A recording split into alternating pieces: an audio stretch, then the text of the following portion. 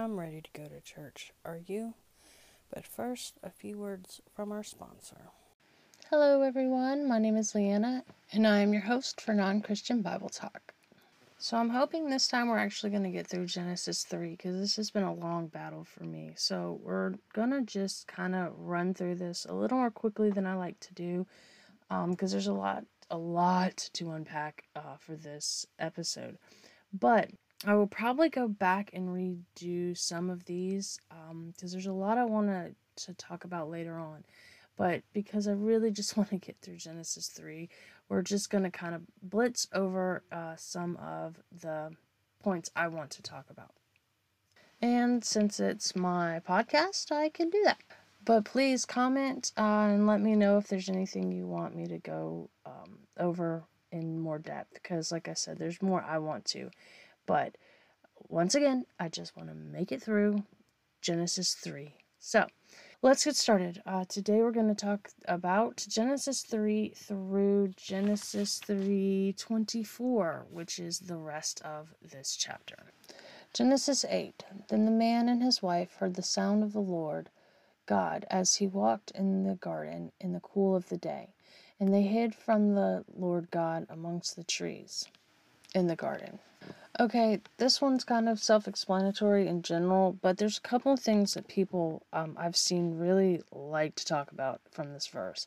One, the Lord God walked in the garden with them. So at this point in history, we can say God walked and talked and fellowshipped with mankind, which is weird because he won't do it now, but he'll do it then. So, okay.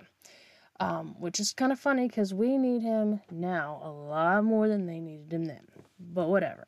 The second, the cool of the day, that's kind of dumb. We all know the coolest parts of the day when you take walks and you enjoy the outside more than any other time. Okay, so that about covers 3:8. 3:9. But the Lord God called to the men, "Where are you?"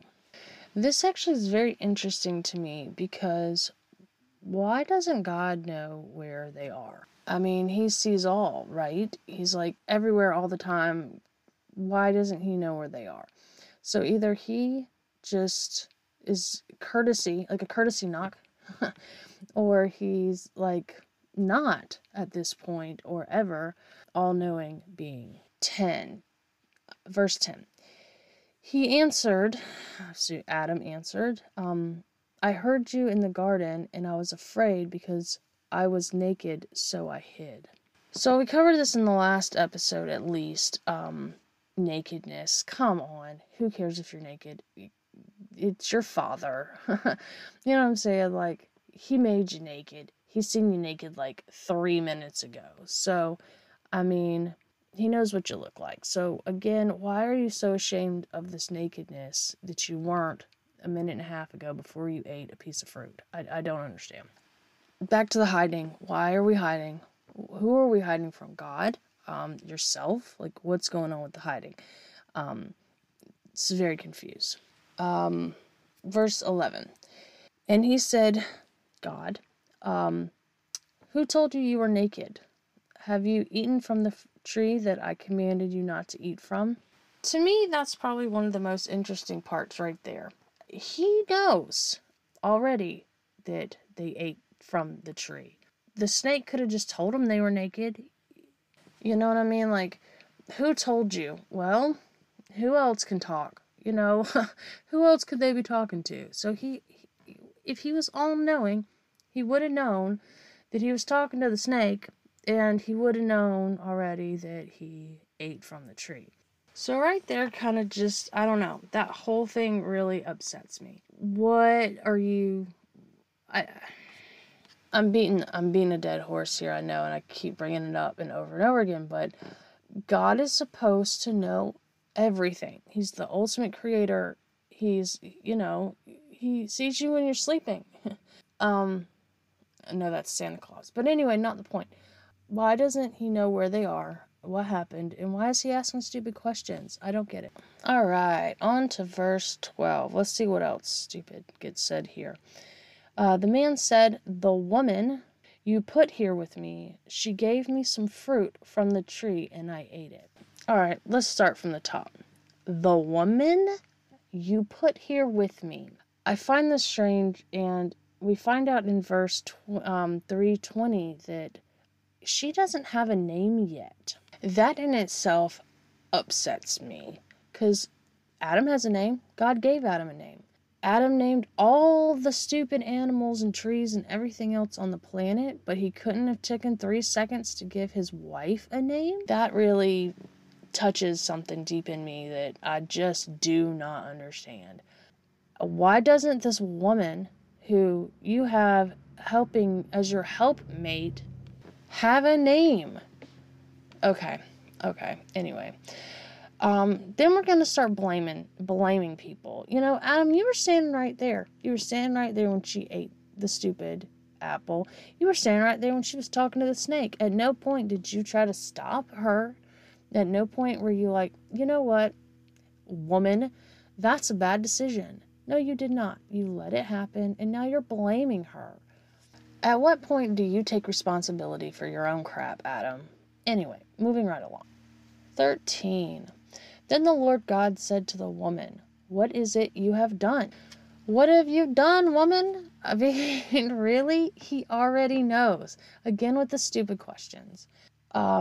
The woman said, "The serpent deceived me and I ate."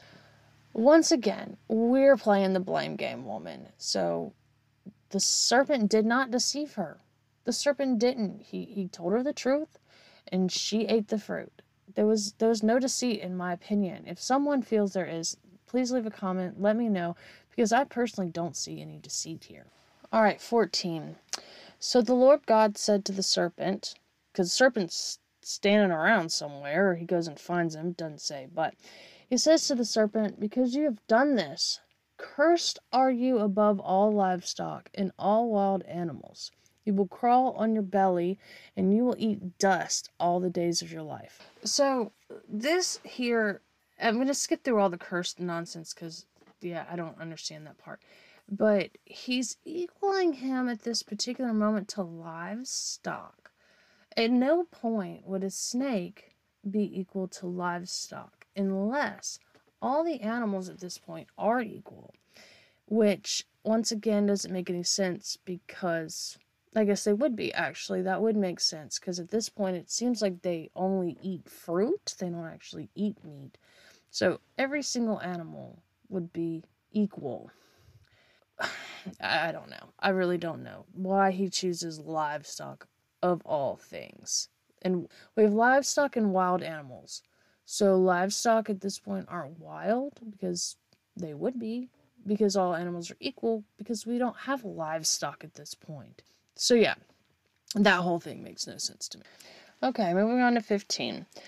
"And I put enmity between you and the woman, and between your offspring and hers. He will crush your head, and you will strike his heel." One, where does he come from? We're talking about the woman and the snake. I just want to say that I had to look up this word enmity, and I'm sure that it's different in other translations. But I looked this up because I understood the meaning, but I just wanted to make sure. But it means to put hate, mutual hate between people or things. So there you go. The more you know, right? Well, that just is stupid. I'm going to say it's stupid. People and snake, except for domestic, more recent, I guess. I don't think... It's not common for people to keep snakes as pets, but it happens. I love snakes, so, you know, go you if you have one. But in general, it's not a thing in history for people and snakes to get along. So that makes perfect sense. All right, 16. "To the woman, he said, I will make your pains in childbirth very severe. With painful labor, you will give birth to children. Your desire will be for your husband, and he will rule over you." Okay, a couple of things here. It looks like God has already said to Adam and the woman to go forth and bear children and multiply. I'm not 100%. I'm going to have to look that back up. I probably should have done it before I did this episode, but I didn't. But if that is or is not the case, I'm not 100% sure. But if that's not the case, she doesn't even know what childbirth is. They have no idea to how to multiply. 2, so you're telling me that childbirth was easy to begin with before this, because that doesn't make any sense. I can understand that they're using this as a explanation for why childbirth is painful, but it really doesn't make any sense, because there's no way any female of any species is having a child without pain. Not gonna happen. Okay, the next thing here. Your desire will be for your husband, and he will rule over you. So God's basically forcing people to desire mate with someone. And okay, I could see where this would be a thing, because it does again explain why people want to mate and have children, because God said we will have the desire. He forced it upon us. The rule over part, why is, it's like that's just something they shoved in there to explain why men are better than women. Well, 5 seconds ago, when Adam followed Eve off a cliff with the apple, that kind of looked like women were ruling over men. So God was like, oh no, she's not in charge, and you better not ever let that happen again. Like, what in the world was that comment for? Alright, and if that wasn't enough, let's go to 17. To Adam he said, because you listened to your wife and ate fruit from the tree about which I commanded you, you must not eat from it. Cursed is the ground because of you. Through painful toil, you will eat food from it all the days of your life. Okay, what were they eating before? Let's go back. The whole thing about Adam, because you listened to your wife. I mean, what was he supposed to do? Not? I've heard other people talk about this before. What would have happened if Adam hadn't have eaten from the fruit? You know what I'm saying? Like, what if he hadn't eaten the fruit and Eve had, or I'm sorry, at this point, the woman had? Where would that leave humanity? I'm going to have to do a little bit more thinking about that. Anyway, 18. It will produce thorns and thistles for you, and you will eat the plants of the field.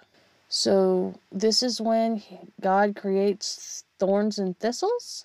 Before that, there was no weeds in the garden. So God created all the plants, but not weeds at this point. I have a really hard time believing that. That doesn't make any sense. Anyway, 19. By the sweat of your brow you will eat your food until you return to the ground. Since from it you were taken, for dust you are, and dust you will return. I have to say, so far, this is my favorite Bible verse. For dust you are, and to dust you will return. I find that beautiful. Anyway, putting all this together, God says that for Adam's curse, I guess, he will have to become a farmer and eat from the earth. Again, what was he eating before?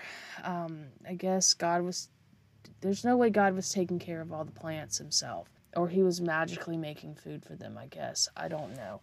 But that just doesn't make any sense to me. It just doesn't. Okay, I think I've talked about that enough. We get it. Adam now is a farmer. 20. Adam called his wife Eve because she would become the mother of all living things. It took him this long to give Eve a name, and I've already talked about this, but that kind of upsets me in general, and it should upset most females, because she was born, lived, did God only, in this case, maybe God doesn't know what, for this man and her God, and she doesn't even have a name. They didn't even respect her enough to give her a name besides woman. So her name is Woman until this point. All right, coming in the home stretch. 21.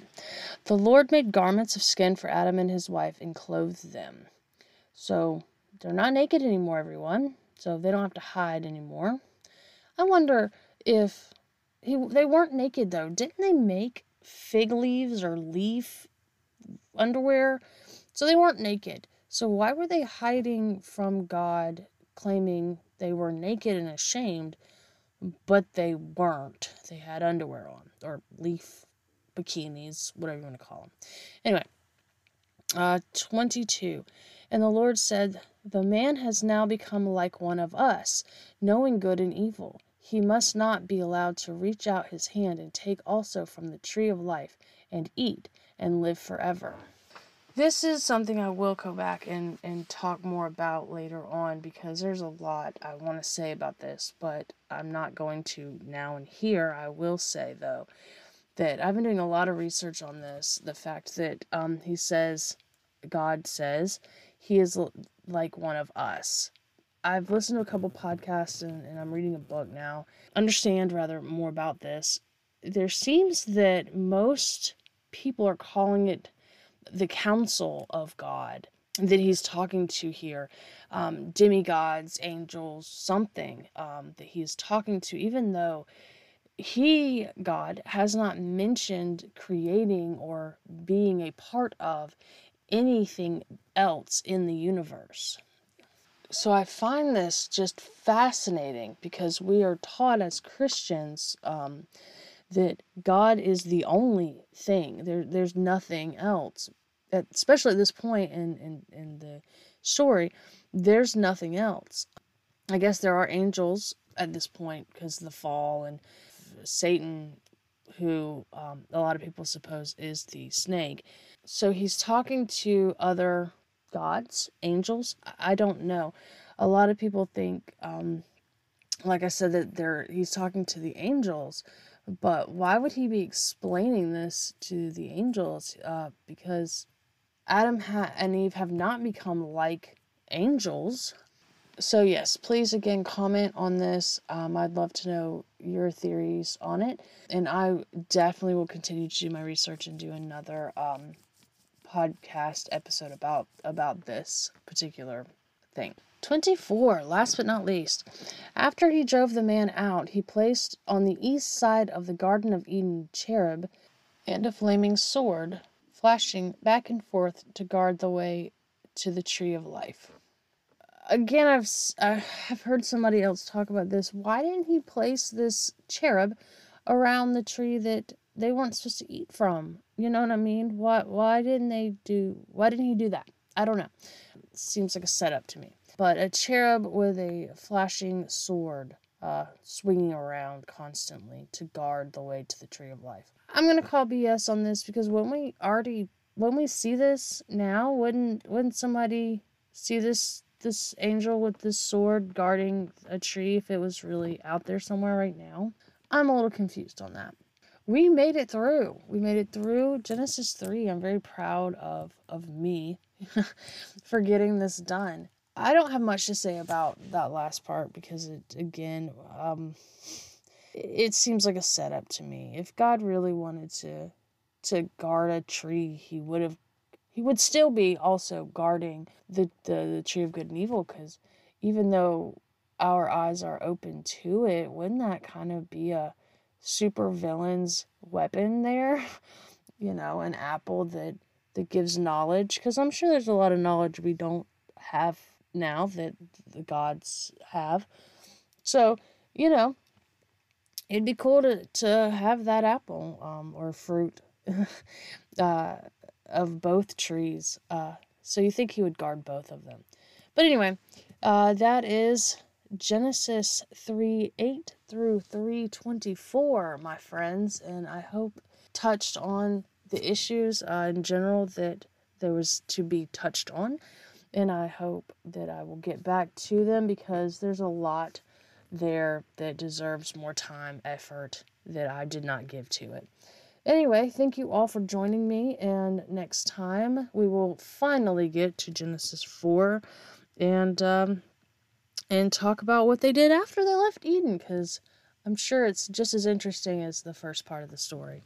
Have a great day, and please comment and answer my little trivia question. Not trivia, I'm sorry. Answer my little question for the episode. Let me know what y'all think. See y'all later.